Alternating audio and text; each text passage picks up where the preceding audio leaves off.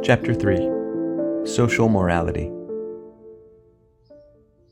The first thing to get clear about Christian morality between man and man is that in this department, Christ did not come to preach any brand new morality. The golden rule of the New Testament, do as you would be done by, is a summing up of what everyone, at bottom, had always known to be right. Really great moral teachers never do introduce new moralities. It is quacks and cranks who do that. As Dr. Johnson said, people need to be reminded more often than they need to be instructed. The real job of every moral teacher is to keep on bringing us back, time after time, to the old simple principles which we are all so anxious not to see, like bringing a horse back and back to the fence it has refused to jump, or bringing a child back and back to the bit in its lesson that it wants to shirk. The second thing to get clear is that Christianity has not, and does not profess to have, a detailed political program for applying do as you would be done by to a particular society at a particular moment. It could not have. It is meant for all men at all times, and the particular program which suited one place or time would not suit another. And, anyhow, that is not how Christianity works. When it tells you to feed the hungry, it does not give you lessons in cookery. When it tells you to read the scriptures, it does not give you lessons in Hebrew and Greek, or even in English grammar. It was never intended to replace or supersede the ordinary human arts and sciences. It is rather a director which will set them all to the right jobs, and a source of energy which will give them all new life, if only they will put themselves at its disposal. People say, the church ought to give us a lead. That is true if they mean it in the right way, but false if they mean it in the wrong way. By the church, they ought to mean the whole body of practicing Christians. And when they say that the church should give us a lead, they ought to mean that some Christians, those who happen to have the right talents, should be economists and statesmen, and that all economists and statesmen should be Christians, and that their whole efforts in politics and economics should be directed to putting do as you would be done by into action. If that happened, and if we others were really ready to take it, then we should find the Christian solution for our own social problems pretty quickly. But of course, when they ask for a lead from the church, most people mean they want the clergy to put out a political program. That is silly. The clergy are those particular people within the whole church who have been specially trained and set aside to look after what concerns us as creatures who are going to live forever, and we are asking them to do a quite different job for which they have not been trained. The job is really on us, on the layman. The application of Christian principles, say, to trade unionism or education must come from Christian trade unionists and Christian schoolmasters, just as Christian literature comes from Christian novelists and dramatists, not from the bench of bishops getting together and trying to write plays and novels in their spare time. All the same, the New Testament, without going into details, gives us a pretty clear hint of what a fully Christian society would be like. Perhaps it gives us more than we can take. It tells us that there are to be no passengers or parasites. If man does not work, he ought not to eat. Everyone is to work with his own hands, and what is more, everyone's work is to produce something good. There will be no manufacture of silly luxuries, and then of sillier advertisements to persuade us to buy them. And there is to be no swank or side, no putting on airs. To that extent, a Christian society would be what we now call leftist. On the other hand, it is always insisting on obedience and outward marks of respect from all of us to properly appointed magistrates, from children to parents, and, I'm afraid this is going to be very unpopular, from wives to husbands. Thirdly, it is to be a cheerful society, full of singing and rejoicing, and regarding worry or anxiety as wrong. Courtesy is one of the Christian virtues, and the New Testament hates what it calls busybodies. If there were such a society in existence, and you or I visited it, I think we should come away with a curious impression. We should feel that its economic life was very socialistic and, in that sense, advanced, but that its family life and its code of manners were rather old-fashioned, perhaps even ceremonious and aristocratic. Each of us would like some bits of it, but I am afraid very few of us would like the whole thing. That is just what one would expect if Christianity is the total plan for the human machine. We have all departed from that total plan in different ways, and each of us wants to make out that his own modification of the original plan is the plan itself. You will find this again and again about anything that is really Christian. Everyone is attracted by bits of it, and wants to pick out those bits and leave the rest. That is why we do not get much further, and that is why people who are fighting for quite opposite things can both say they are fighting for Christianity. Now, another point. There is one bit of advice given to us by the ancient heathen Greeks and by the Jews in the Old Testament and by the great Christian teachers of the Middle Ages, which the modern economic system has completely disobeyed. All these people told us not to lend money at interest, and lending money at interest, what we call investment, is the basis of our whole system. Now, it may not absolutely follow that we are wrong. Some people say that when Moses and Aristotle and the Christians agreed in forbidding interest, or usury as they called it, they could not foresee the joint stock company, and were only thinking of the private money lender, and that, therefore, we need not bother about what they said. That is a question I cannot decide on. I am not an economist, and I simply do not know whether the investment system is responsible for the state we are in or not. This is where we want the Christian economist. But I should not have been honest if I had not told you that 3 great civilizations had agreed, or so it seems at first sight, in condemning the very thing on which we have based our whole life. One more point and I am done. In the passage where the New Testament says that everyone must work, it gives as a reason, in order that he may have something to give to those in need. Charity, giving to the poor, is an essential part of Christian morality. In the frightening parable of the sheep and the goats, it seems to be the point on which everything turns. Some people nowadays say that charity ought to be unnecessary, and that instead of giving to the poor, we ought to be producing a society in which there were no poor to give to. They may be quite right in saying that we ought to produce this kind of society, but if anyone thinks that, as a consequence, you can stop giving in the meantime, then he has parted company with all Christian morality. I do not believe one can settle how much we ought to give.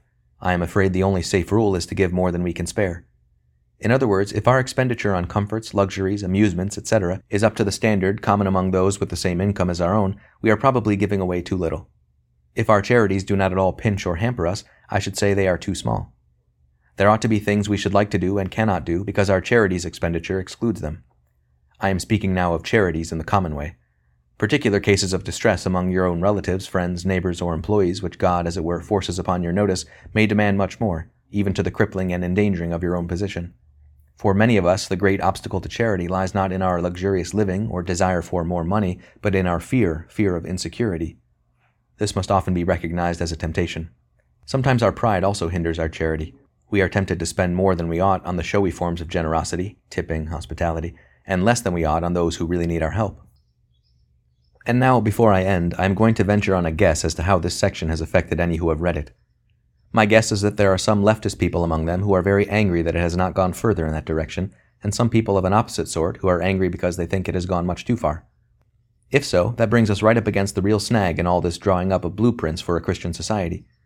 Most of us are not really approaching the subject in order to find out what Christianity says. We are approaching it in the hope of finding support from Christianity for the views of our own party.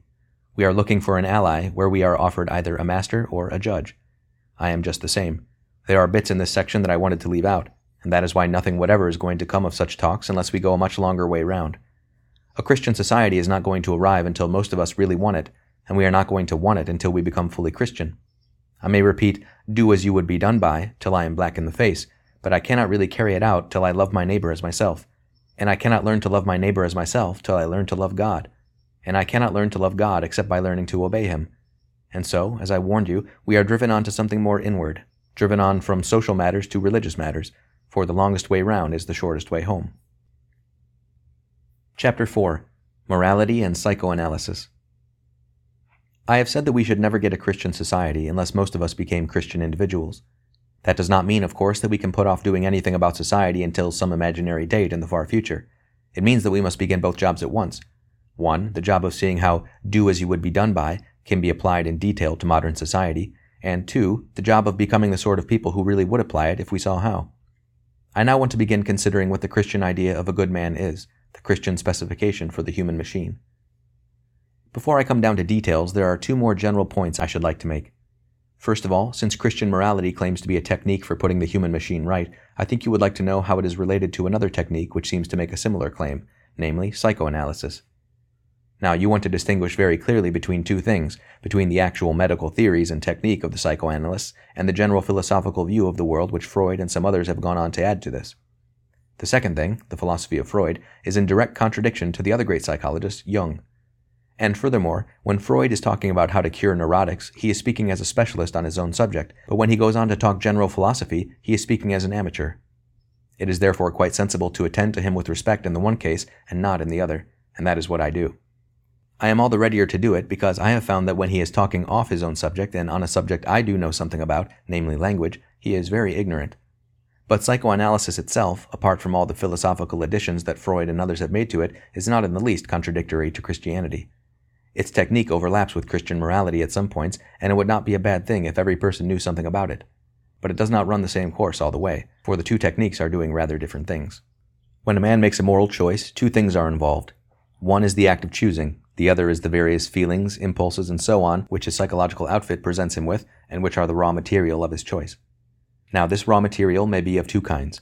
Either it may be what we would call normal, it may consist of the sort of feelings that are common to all men, or else it may consist of quite unnatural feelings due to things that have gone wrong in his subconscious. Thus, fear of things that are really dangerous would be an example of the first kind, An irrational fear of cats or spiders would be an example of the second kind. The desire of a man for a woman would be of the first kind. The perverted desire of a man for a man would be of the second. Now, what psychoanalysis undertakes to do is to remove the abnormal feelings, that is, to give the man better raw material for his acts of choice. Morality is concerned with the acts of choice themselves. Put it this way. Imagine 3 men who go to a war. One has the ordinary natural fear of danger that any man has, and he subdues it by moral effort and becomes a brave man. Let us suppose that the other 2 have, as a result of things in their subconscious, exaggerated irrational fears, which no amount of moral effort can do anything about. Now suppose that a psychoanalyst comes along and cures these 2. That is, he puts them both back in the position of the first man.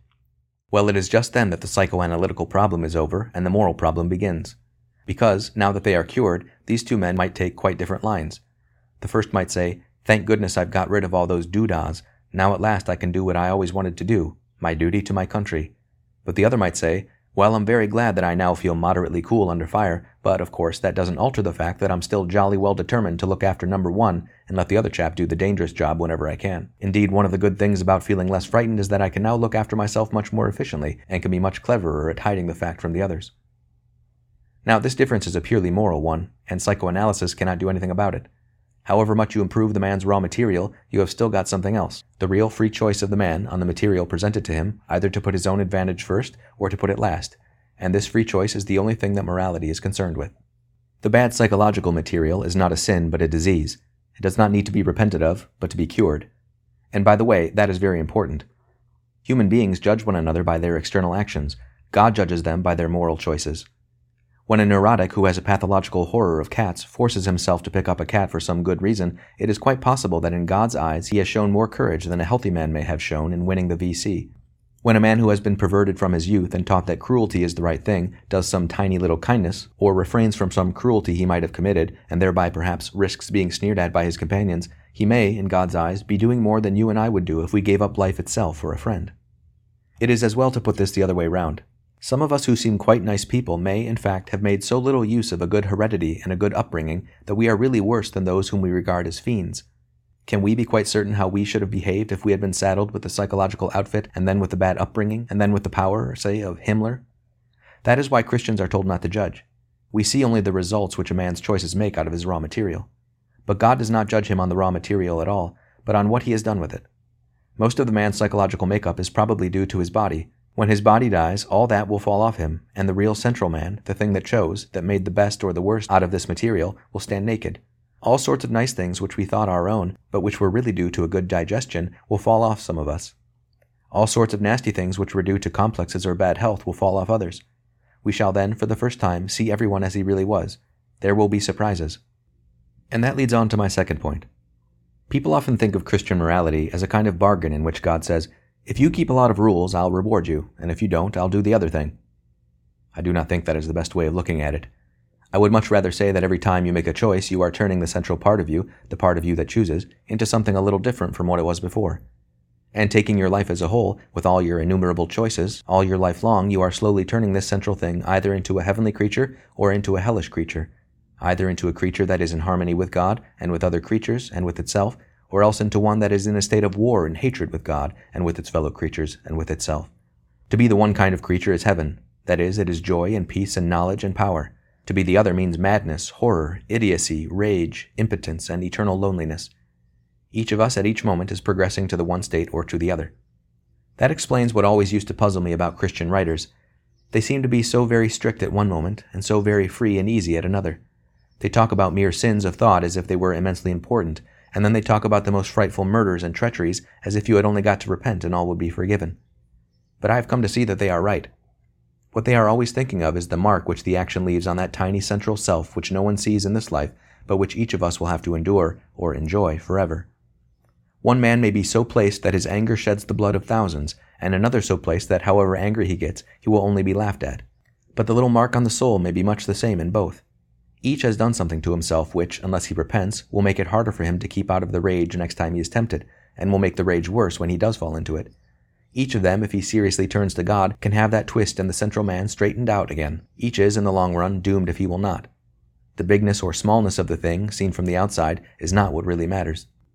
One last point. Remember that, as I said, the right direction leads not only to peace but to knowledge. When a man is getting better, he understands more and more clearly the evil that is still left in him. When a man is getting worse, he understands his own badness less and less. A moderately bad man knows he is not very good. A thoroughly bad man thinks he is all right. This is common sense, really. You understand sleep when you are awake, not while you are sleeping. You can see mistakes in arithmetic when your mind is working properly. While you are making them, you cannot see them. You can understand the nature of drunkenness when you are sober, not when you are drunk. Good people know about both good and evil. Bad people do not know about either.